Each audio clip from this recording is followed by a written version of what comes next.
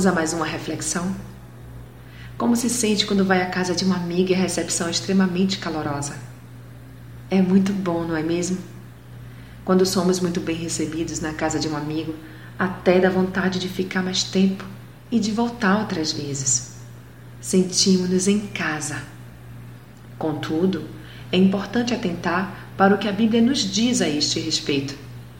Não ponhais muitos pés na casa do teu próximo, para que não se enfade de ti e passe a te odiar. Provérbios 25:17. Então, ainda que se sinta muito bem e seja muito bem recebido, e ainda que tudo isso lhe cause imenso prazer, é bom vigiar. Lembre que sua assiduidade na casa alheia pode gerar um desgaste no relacionamento de vocês. Portanto, por mais prazeroso que seja, é essencial manter um equilíbrio para que isso lhe seja bem e não mal. Achaste mel?